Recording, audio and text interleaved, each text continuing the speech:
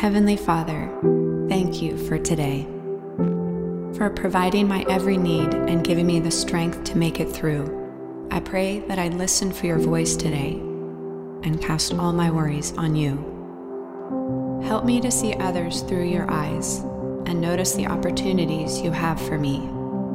Let me love others as you do, forgive and let be. Please take away the anxiety and stress, that I may trust and rely on you and rest. In every moment of every day, may I open my heart to you and pray, asking you not only to meet my needs, but how I'll serve as the Spirit intercedes. Thank you for being with me, even in my darkest days, and forgiving me for wronging you in so many ways. Help me to pray for better or worse, but most importantly, to always pray first.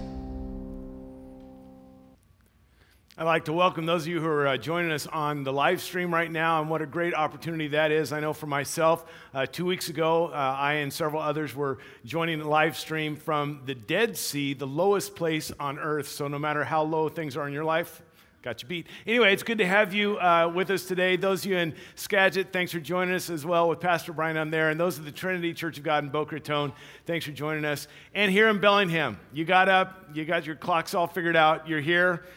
So it's good to have you here. We're in the 5th week of this series, Pray First, where we are looking each weekend at different prayers and their prayers throughout the Old and New Testament, men and women. We've been looking at that.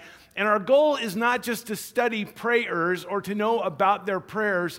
Our goal is that these stories, these events would inspire us to pray and inspire us to a life of prayer, and not just what we're doing on the weekends, but the daily prayer reflections in the Pray First booklet, the resources online, the prayer wall, the small groups, all of that would help this to be just woven into the fabric of our being here at Cornwall Church, because we think this is so important. This is just paramount that we would be a people of prayer. C.S. Lewis, brilliant man. Many of you have been impacted by his books, or at least entertained by some of his books. He said that the first step or the first rule of spiritual growth is this: be busy learning to pray. And when he says be busy, I don't think he's talking about just filling up your life with busy work and meaningless minutia. I think what he's talking about here is not putting this off till some other date, but be about it right now and fill your life with the priority of learning to pray. It kind of sounds a little bit like the foundational verse that we have for this series that Paul said in the book of Colossians when he says, devote yourselves to prayer, being watchful and thankful. And it's been exciting to hear different individuals or couples or small groups or families or ministries that have seen just an uptick in their prayer life, maybe a dramatic shift in their prayer life, and we just believe that this is what God would have for every single one of us. As I mentioned briefly at the beginning, and some of you are aware, about a week ago I returned from a trip to Israel with a group here, and I could seriously talk for hours right now about that trip. It was phenomenal, but I won't. However, in 2 weeks, on Palm Sunday weekend, about at least half of my sermon was already recorded in Israel. It's going to be a unique experience. I hope you won't miss that. But I did want to tell you about 2 things that happened while we were in Israel. One of them is that while we were in Jerusalem, on 4 different occasions, I went to the Western Wall. It's often referred to by tourists and Americans as the Wailing Wall. Jewish people don't call it the Wailing Wall. It's the Western Wall. Maybe you've seen a picture of this. It's the wall of the Temple Mount, where the temple used to be, which is now where the Dome of the Rock is, controlled by the Muslims. So Jewish people are not allowed up there. So this is the closest they can come physically to where the temple once was, and Jewish men and women come to this wall to pray, to be close to where the temple was, where the Holy of Holies was, where the tabernacle, all that. And as they're praying, one of the customs or one of the traditions is to write down their request or their petition, what they're praying for, on a piece of paper, and tuck that into the cracks in the rocks. Now this is me, that's my hand. A few freckles there in case you were wondering about the hand there. That's mine. And I have a piece of paper here. It was from our prayer wall, and a friend of mine gave it to me and said, would you put this in the wall, the Western Wall? And so I took it there, and I prayed for that and put it in the crack there with the other request. And it's a wonderful thing. But here's what I love about the prayer wall that we have here in Bellingham and in Skagit, is that the prayer wall we have is interactive. That yes, you can write down your request and leave them there, but you can also take someone else's request and pray for them and not just leave them there. And so if you haven't utilized this, or you've done it once or twice and then quit, I would encourage you to utilize that prayer wall to leave some prayer requests so that others can join you in praying for those things, and take 1 or 2 or 4 of requests of your brothers and sisters and journey with them together as we become more and more of a praying people. The second thing that happened toward the end of the trip while we were in Jerusalem is that it just so happened that with the Jewish calendar that there was a holiday that fell while we were in Jerusalem. The holiday is Purim. And Purim is one of the most joyful, fun holidays in the entire Jewish calendar. I mean, it is met with drinking and eating and feasting and music and dancing and costumes for children and fireworks. Think a little bit of New Year's Eve with some Halloween for the kids and just a touch of Mardi Gras thrown in. That's what this festival is. And the interesting thing is that this festival, this celebration, this holiday, Purim, started in 473 BC, almost 2,500 years ago. And you can read about the start and where it came from in the book of Esther, chapter 9. It says, that is why rural Jews, those living in villages, observe the 14th of the month of Adar as a day of joy and feasting, a day for giving presents to each other. Therefore, these days were called Purim, from the word pur, which means lot. That's part of the story I'll tell you about later.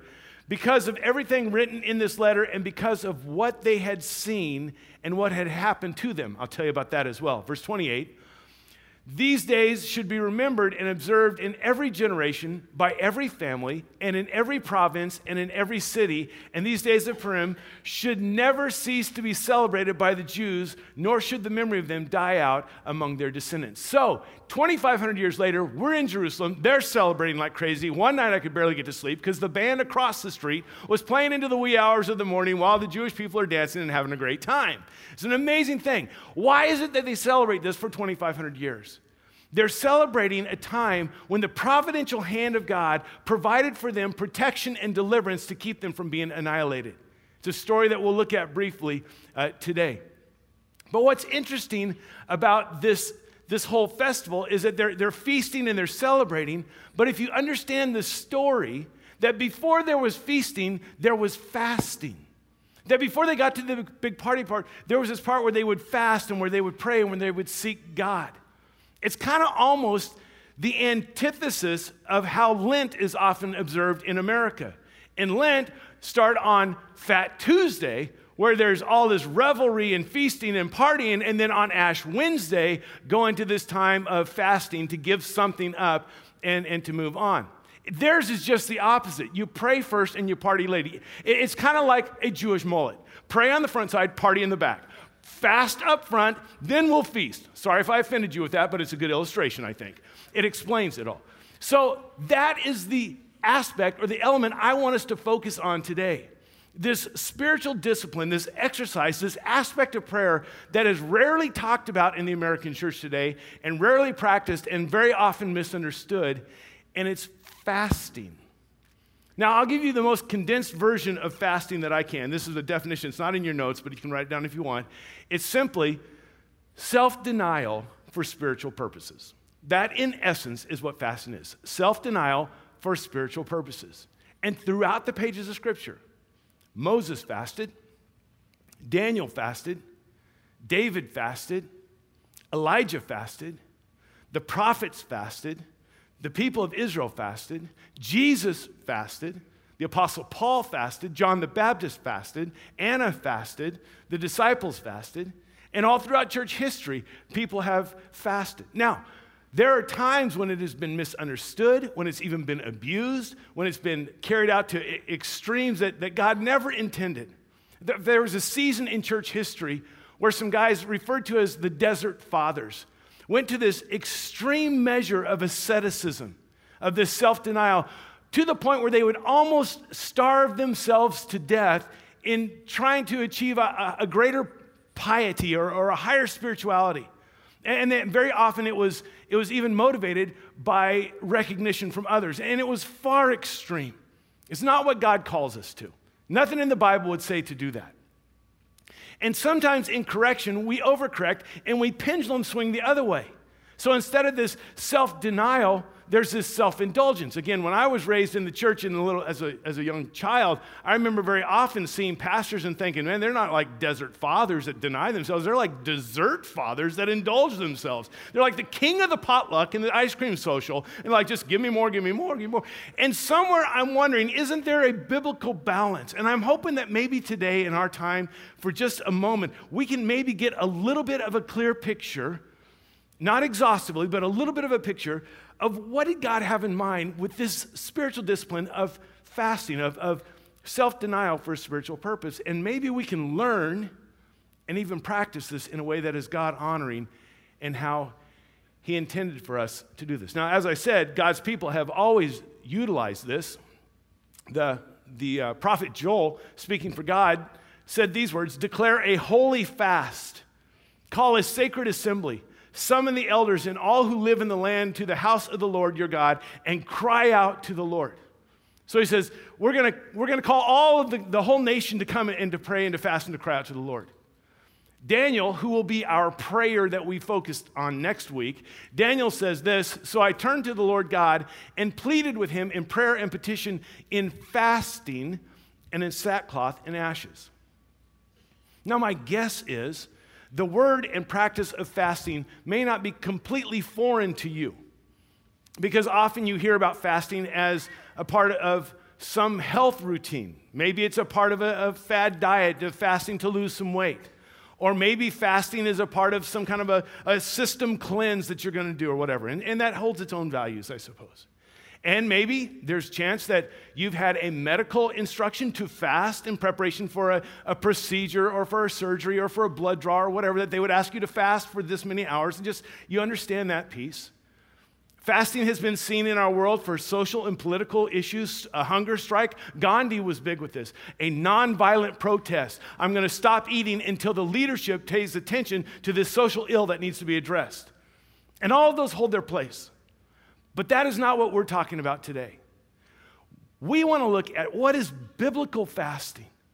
And when it comes to biblical fasting, there are always these elements involved: humility, denial, and prayer. That we would humble ourselves before the Lord.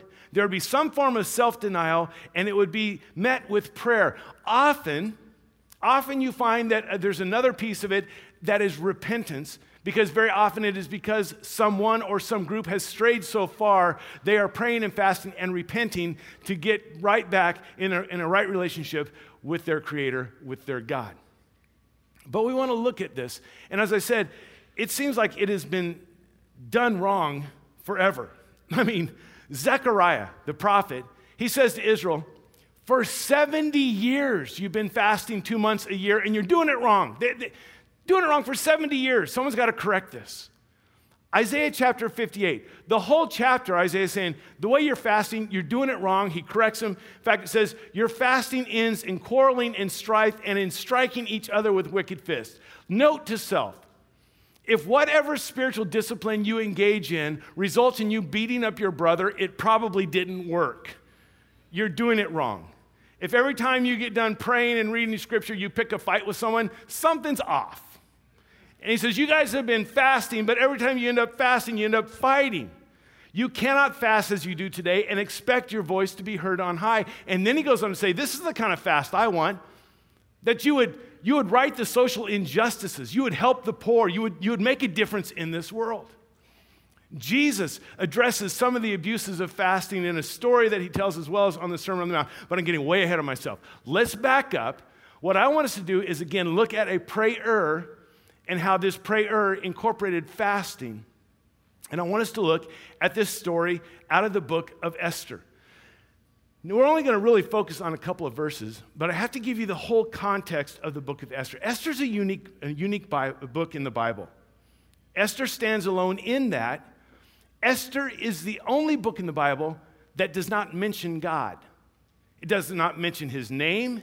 It doesn't give pronouns for him or titles for him. Esther is the only book that was not found in the Dead Sea Scrolls. Esther is not quoted anywhere in the New Testament. And because of those reasons, there were some early church history fathers, Calvin and Luther for one, that didn't even want it to be a part of the scriptures. But what's interesting is that while the mention of God is conspicuously absent from the book, the presence of God, the providential hand of God, the fingerprints of God are all over the story. You see him working all throughout this story. Now, historical context, last week, Pastor Kip talked about Nehemiah and King Artaxerxes. If you don't remember that, you can watch that online. This happened about 30 to 35 years before. Artaxerxes' dad, whose name was Xerxes. There you have that. Xerxes and his son Artaxerxes. So now you know how to name your next born, or what have you. So Artaxerxes' dad, Xerxes is the king. And Xerxes is the most powerful man on the planet, the wealthiest man, a bit of a chauvinist, and pretty egotistical. Of course, he's the most powerful man in the world. He has a queen. Her name is Vashti. Vashti is a woman of values and standard and self-respect, a little bit of strong will and independence, which is a good thing. And then there's a guy named Haman who ends up being the number 2 in charge. Haman, it appears, is a little bit insecure, but is a definite megalomaniac. So this is like the king's inner circle. The king, Xerxes, Vashti, his queen, and Haman, his number 2 guy. But in the story, there's another key player, and it's a man named Mordecai. Mordecai is not a part of the king's inner circle. He's not a part of the king's cabinet. He's not a part of that at all.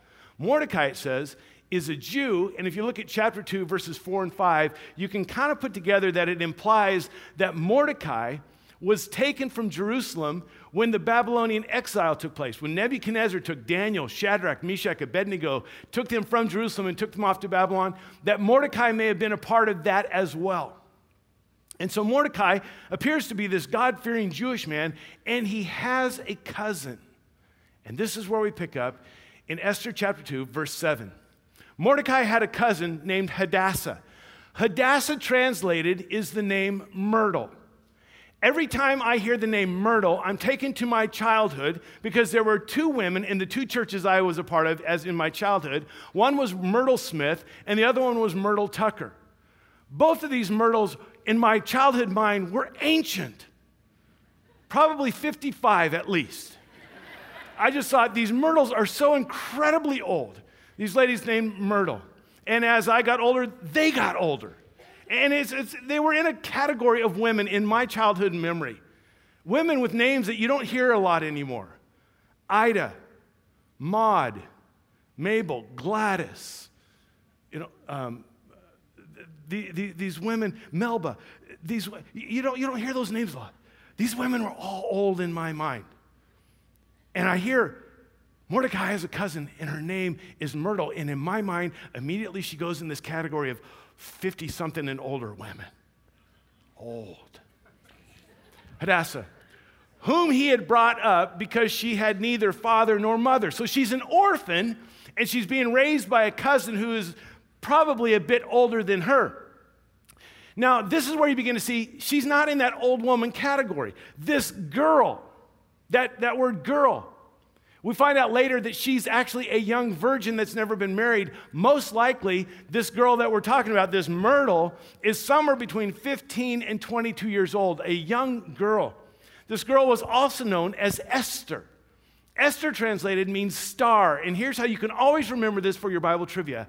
Esther sounds like a star. So now you will always remember that. Okay, so she's also known as Esther. And here's how we know that she is probably not an ancient woman. Was lovely in form and features. I don't want to be offensive to anybody. I already have been, I know. But these ladies that I remember from my childhood, Ida and Maud and Melba and Myrtle, these were beautiful, beautiful women on the inside. Esther was attractive to look at, appealing physically. She was lovely in form and features. This young virgin, this beauty queen, and Mordecai, her cousin, had taken her as his own daughter when her father and mother died.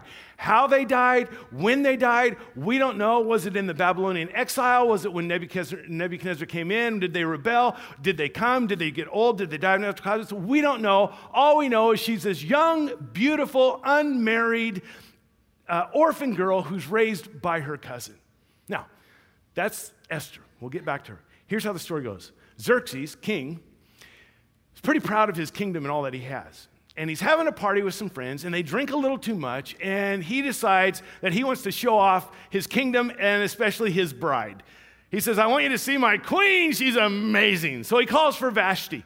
Vashti, come in here. Remember, Vashti's a self-respecting woman who's a bit independent and kind of just maybe just going to say, that's not going to happen. So she says, listen, it's my paraphrase. I am not a piece of meat. I'm not going to be paraded in front of all your drunk friends to show off for you. I'm not coming. So she sends word back to Xerxes, I'm not going to be there. Now, his key guys hear this and they say, hey, Xerxes, if word of this gets back to our wives, if they find out that your wife said no to you and nothing happened, our wives, there will be no living with them anymore. You've got to do something about this. And Xerxes says, you're right. So he dethrones her as queen. She's not allowed to see him again. She's taken away all of her position and privilege, everything that goes with being queen. She is no longer queen. That's it. Done with you. All right, over. Now he's without a queen. The next portion of the story is really a combination of the Hunger Games and a season of The Bachelor.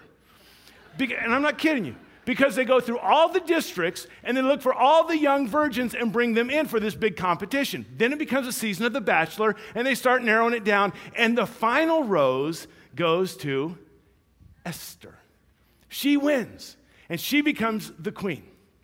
Now, in the midst of all this, Haman has been elevated to number 2, and everywhere he goes, people bow down and honor him. Everyone does, that is, except Mordecai. Mordecai refuses to bow down and honor Haman. And there's a lot of reasons why maybe that's the case. Let's give him the benefit of the doubt and say it's because he is a God-fearing Jew and that he will not bow down to anyone except Yahweh. Regardless of the reason, this really bothers Haman. So much that he says, I want Mordecai killed, and then he second guesses himself and says, no, wait. Scratch that thought. It's not good enough just to have Mordecai killed. I want all of his people annihilated from the face of the earth.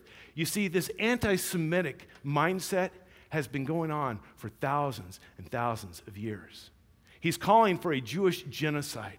He's calling to have them completely wiped off the face of the planet. Now, in the course of all this, Mordecai finds out.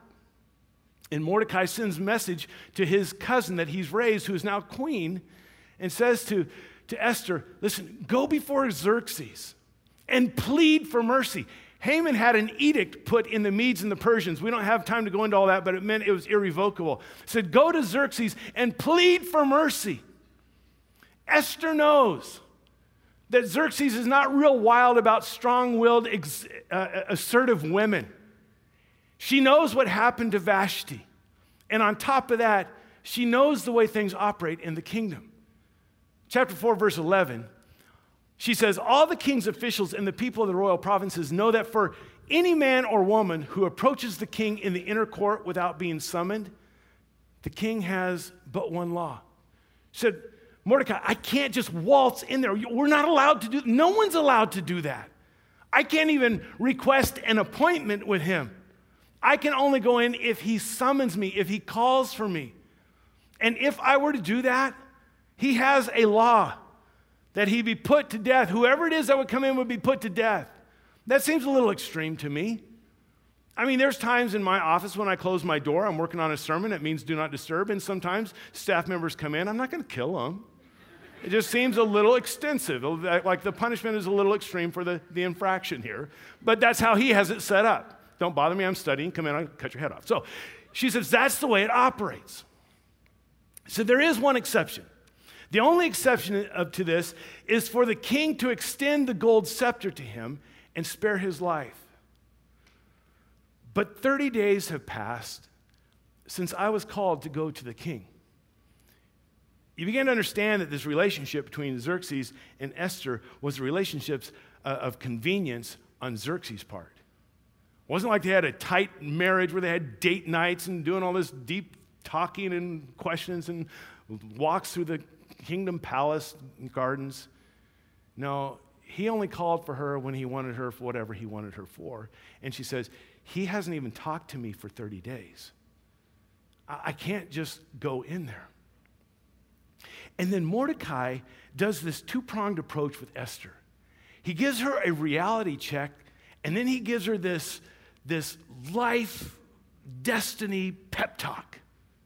The reality check is this: Esther, if Haman carries through on this edict and all the Jews are killed, do you think that you're going to be spared?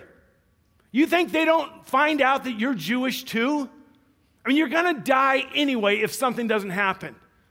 And then he shifts gears and he goes into this pep talk and he says, in essence, listen, maybe, and he doesn't use this word God, but I'm going to, maybe God has orchestrated and designed and put all of this together so that you became queen, and maybe the whole reason for all of this, he says, maybe you have come to royal position for such a time as this.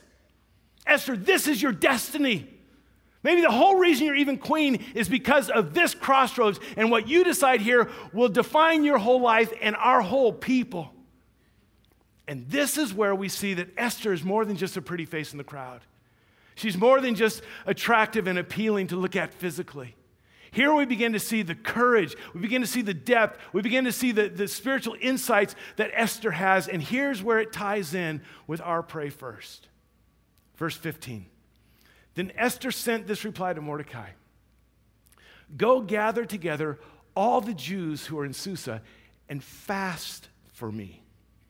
Do not eat or drink for 3 days, night or day. I and my maids will fast as you do. And what we see here is that Esther is this woman of spiritual insight and depth.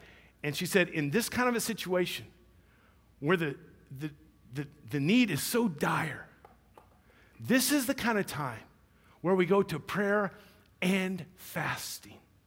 And she is a woman who prays and fasts, and she has those around her praying and fast. And look at this. She even calls up her cousin who has raised her, who's been like a father. She calls him up to a higher level. Mordecai, you pray and fast too. She calls her people to unify and to come together. Let's do this together. Let's pray and let's fast. And then she does this, when then. When this is done, when we have prayed and we have fasted, I will go to the king even though it is against the law. Remember last week when Pastor Kip talked about Nehemiah? And I thought this was such a great insight that Nehemiah prayed for 4 months before he worked for 2 months. He prayed first and then he went. Esther does the same thing. We're going to pray and fast and then I'll go. But we're going to pray first. And then I'll go. And then she makes one of the most courageous decisions and statements of all. This woman was incredibly brave. And she says, and if I perish, I perish. I'll go. So she prays, she fasts. The servants around her pray and they fast. Mordecai prays and he fasts. The Jewish people of Susa, they pray and they fast. Verse 17. So Mordecai went away and carried out all of Esther's instructions. And they're all praying and fasting for 3 days. Now, the story goes on, but this is the point I want us to really camp on. I hate to leave you hanging, no pun intended for those of you know how the story ends.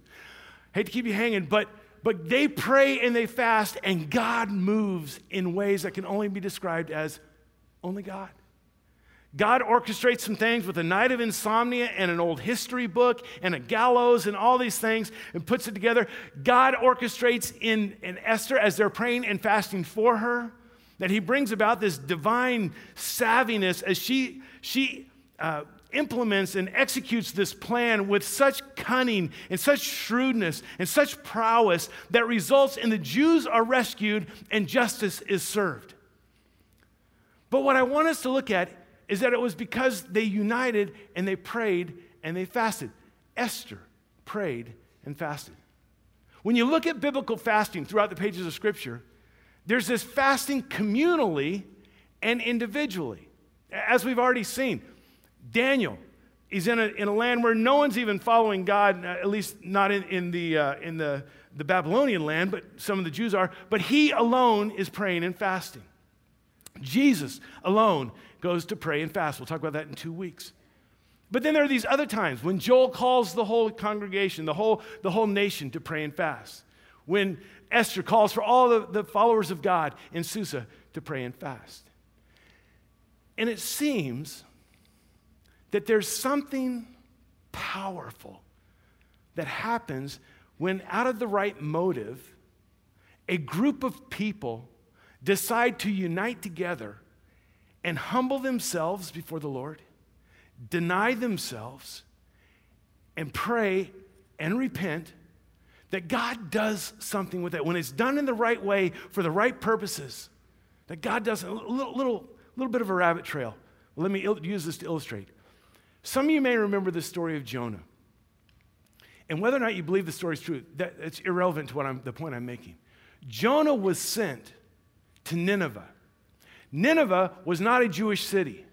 Nineveh was an Assyrian city, which was an enemy of the people of God and against everything that God stood for. They didn't follow the Torah. They weren't followers after Yahweh. And Nineveh had become so wicked, and no details are given. They had become so wicked for so long that God said, enough. Now I'll tell you this, it takes a lot to get our God to say enough. Very rarely did he do that. Sodom and Gomorrah, yes. Nineveh is right on the cusp, and he says, that's it. I'm not putting up with this anymore. This world will be better without these people, without this town. Enough. And then he sends Jonah. Here's what's amazing. This Assyrian king, who's not a follower after Yahweh, doesn't keep the Torah, is not God's people, is not Jewish. He says this out of Jonah. He issued a proclamation. Hold on to that word for a second. A proclamation in Nineveh. By the decree of the king and his nobles, so the leader and his cabinet, do not let any man or beast, herd or flock, taste anything. Do not let them eat or drink. That's the self-denial part. That's the denial. But let man and beast be covered with sackcloth. That's an outward expression of an inner position, a posture of humility. And let everyone call urgently on God. That's the prayer piece. Let them give up their evil ways. This is the repentance and their violence. And he says, if we will do this, if we will humble ourselves, if we will deny ourselves, if we will pray, if we will repent, who knows? Who knows? God's already said it's done. This is such a picture of our gracious, loving, merciful, compassionate God. He says, who knows? God may yet relent and with compassion turn from his fierce anger so that we will not perish. We deserve it, he says, but who knows, maybe, just maybe, if we'll come together, humble ourselves, deny ourselves, pray, repent, maybe God will change.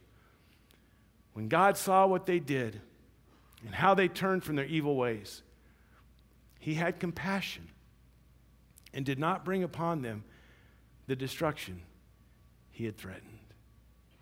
It only happened because a united group of people humbled themselves, denied themselves, prayed, and repented. Wouldn't it be great if a nation that was divided, if a nation that was racked with racial tension, if a nation that was grieved almost weekly because of violence would come together and pray and fast? Wouldn't that be great? You know, 145 years ago, our nation was more divided than it had ever been. Literally, north and south, divided. Racial tension beyond that. The inhumane, unthinkable evil of treating human beings worse than animals. And the violence of the bloodiest war in the history of our country, the Civil War, where 620,000 people lost their lives because we were fighting against ourselves. in that dark chapter of our country's history, there was a proclamation that was made. And this is a bit long, but I think it warrants reading it, and I've edited it down. It's still long. A proclamation. Whereas the Senate of the United States, devoutly recognizing the supreme authority and just government of Almighty God. Don't you wish our Senate could recognize that today? The Senate of the United States recognizes the supreme authority and just government of Almighty God. In all the affairs of men and of nations, has by a resolution requested the President to designate and set apart a day for national prayer and humiliation. And whereas it is the duty of nations as well as of men to own their dependence upon the overruling power of God, to confess their sins and transgressions in humble sorrow, yet with assured hope that genuine repentance will lead to mercy and pardon, and to recognize the sublime truth announced in the Holy Scriptures and proven by all history that those nations only are blessed whose God is the Lord. But we have forgotten God.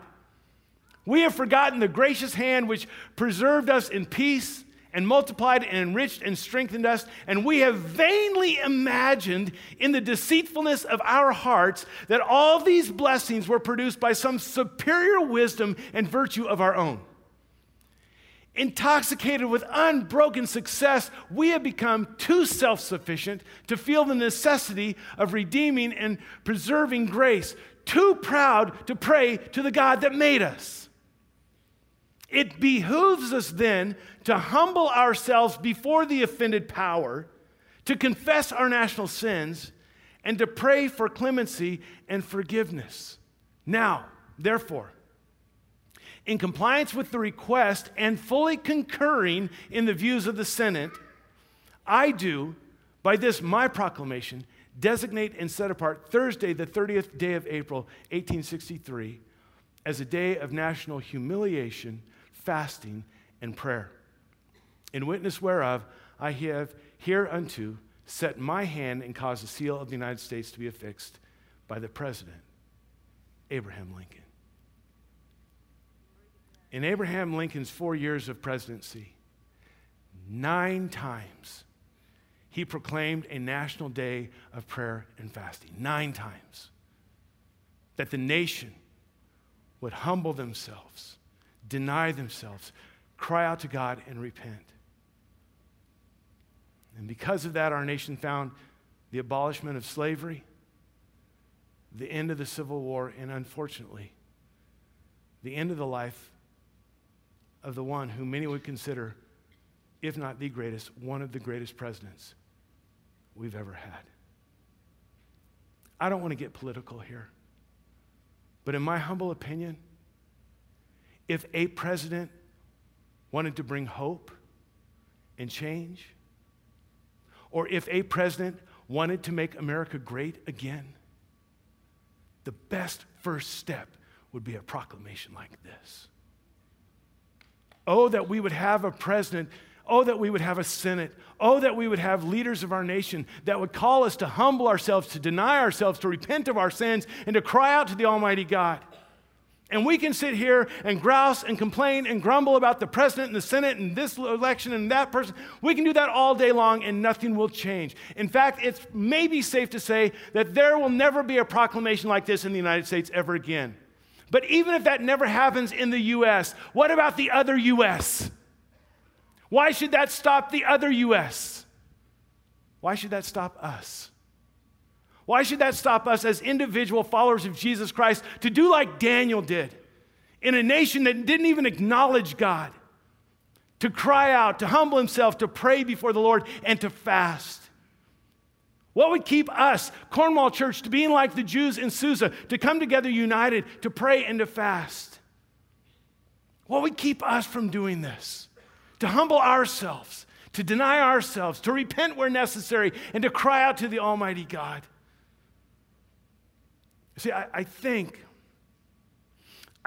when it comes to fasting, like for us, and maybe for all the followers, I think this whole fasting thing was Jesus' expectation without legalism. Like, Jesus practiced this. He fasted. He talked about it. He never commanded it, but when he spoke of it in the Sermon on the Mount, twice he said, when you fast, not if you fast. Or how about this in Matthew chapter 9? And John's disciples came to Jesus and asked, how is it that we and the Pharisees fast, but your disciples do not fast? So this legalism thing. Jesus answered, how can the guests of the bridegroom mourn while he is with them? The time will come when the bridegroom will be taken from them. Then they will fast. It's almost like this expectation, of course they're going to fast then. And what if this wasn't just about the 12? What if this was about all the followers who would call themselves Christ followers after he had been taken away? What about us? Not in some extreme legalistic form, but in a biblical way. And I think if we were to do this, I think there's some questions that we need to ask. A question that Jesus addressed when it comes to fasting, and that is, am I seeking God or recognition? Because this is the thing that he addressed the most. When he talked about a story in Luke chapter 18 of a Pharisee who was so self-righteous and praying about himself, and one of his prayers was, and I fast twice a week. Like, I want everybody to know this. And in the Sermon on the Mount, where Jesus referred to it specifically, says this, when you fast, do not look somber as the hypocrites do, for they disfigure their faces to show men they are fasting. I tell you the truth, they have received the reward in full. You do it for recognition, you better enjoy the recognition, because that's the only benefit you're going to get. He says, but when you fast, put on oil on your head and wash your face so that it will not be obvious to men that you're fasting. Like, you don't do this for show. What? Free samples at Costco? No, I could not dare I break my fast. That's not what you do. It's not about showing off for other people. He says, but only to your Father who is unseen. And your Father who sees what is done in secret will reward you. What is this reward? Answers to prayer? Maybe. Power in your spiritual life? Maybe. There's a time the disciples were struggling and Jesus said to them, listen, this kind of thing only happens with prayer and fasting. But maybe the reward, the greatest reward, is a connection to your Heavenly Father, a flourishing relationship, a fellowship that you haven't experienced before. How about that? Again, maybe we make it too complicated. I gave you the condensed definition of self-denial for spiritual purposes. Let me expand that out just a little bit. Of abstaining from something good in pursuit of something greater. That fasting is saying, I'm going to say no to something, even if it's good, because I'm hungering for something greater. I mean, in reality, that's what Lent is about. It's not just about giving up chocolate so you'll drop a few pounds. That has nothing to do with Lent. That has to do with just self-denial for self-denial's sake or for health's sake. Lent is about saying no to some things for the purpose of preparing yourself for the resurrection of Jesus Christ. That's what Lent is all about. That's what you give up something for at Lent, so that you can pursue something greater. Most often, fasting in the Bible talks about food. But like in Daniel's case, it wasn't a complete fast. He didn't stop eating altogether. He took certain aspects of the diet out. Things that were luxurious, things that weren't necessary. And he had kind of a bland, simple diet. And he says, this is the fast that I will do. In Corinthians, Paul talks to married couples and says there's a God-ordained gift that has been given to you. And there may be seasons where you fast from sexual intimacy for the purpose of prayer and then return again. And for those seasons, most men, it's a very short season. But that's a form of saying no to something good to pursue something even greater. And the reason I believe that hunger and the food is such an important thing is because our bodies remind us when we don't eat. And when we fast from food, every time our body reminds us, it's a way to remind ourselves that, no, yes, I'm hungry, but I'm hungering for something more. I'm hungering for something more satisfying. I'm hungering for something greater. That every time our bodies remind us, I want to eat, it's a reminder, I'm going to spend this time and I'm going to pray and I'm going to seek God and I'm going to humble myself before Him. I am choosing to deny myself. I'm abstaining from something good and pursuing something greater. Joel says this: declare a holy fast, a sacred assembly. 3 weeks from today, we'll gather here to celebrate the greatest event in all of human history, the resurrection of Jesus Christ from the dead. And there will be literally hundreds and thousands of people that make their annual or semi-annual pilgrimage to the house of worship. They'll be sitting in this room, some out of obligation, some out of tradition. And as they gather, we will celebrate that God took a man who was dead and brought him to life again. That reality.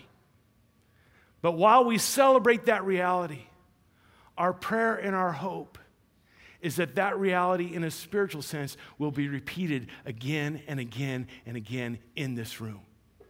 That men and women who are spiritually dead would come to life, and that God would breathe into them the life that comes through the resurrection of Jesus Christ. And we can plan and we can prepare, and we're doing all of that. And we'll have a great celebration. But only God can take someone who's spiritually dead and bring them to life again. And what if, just like Nehemiah did, just like Esther did, what if we decided that we will pray first? Now listen, I'm not the President of the United States, and I cannot make a national proclamation. I'm not the prophet Joel, and I can't make a proclamation for all Christians. I am the pastor of Cornwall Church. And I want to invite you to join me in a biblical fast. That on March 30th, Good Friday, we would call a holy fast, holy, set apart to God. And on that day, in our campus here in Bellingham and in Skagit, we'll be having a prayer vigil that's going on. You can sign up, you can be a part of that. But I want to invite you to join me that day. And I'm telling you this not for recognition. I'm telling you this as Esther did. That day I will not be eating. That day, what if we collectively, united, humbled ourselves before the Lord, denied ourselves, cried out to Him, repented where we needed to repent, and asked God to do something in this room that only God can do, that lives would be transformed, that they would be changed, not for the recognition of anybody else, not for the praise of anybody else, but so that the hand of God would move in a way that can only be described, we could say, that was only because of God. So I want to invite you to join me in a day of prayer, fasting, humility, and repentance, asking God to do immeasurably more than all we could ask or imagine. Stand as we close in prayer. Father, our hearts are broken and saddened by the condition of our country, the condition of our community, the condition of our world. And Lord, I pray that our hearts would be broken in those areas in our lives where the condition is still fallen, not yet fully surrendered, not completely redeemed. I pray that we would understand this beautiful gift, and that in a healthy, biblical way, we would incorporate this into our lives and into the rhythm of our church again. Not in any kind of pride-filled recognition way, but simply to humble ourselves, deny ourselves, repent, and cry out to you that you would do something that can only be explained by the hand of God, and we'll give you all the glory for it. I pray it in your name. Amen.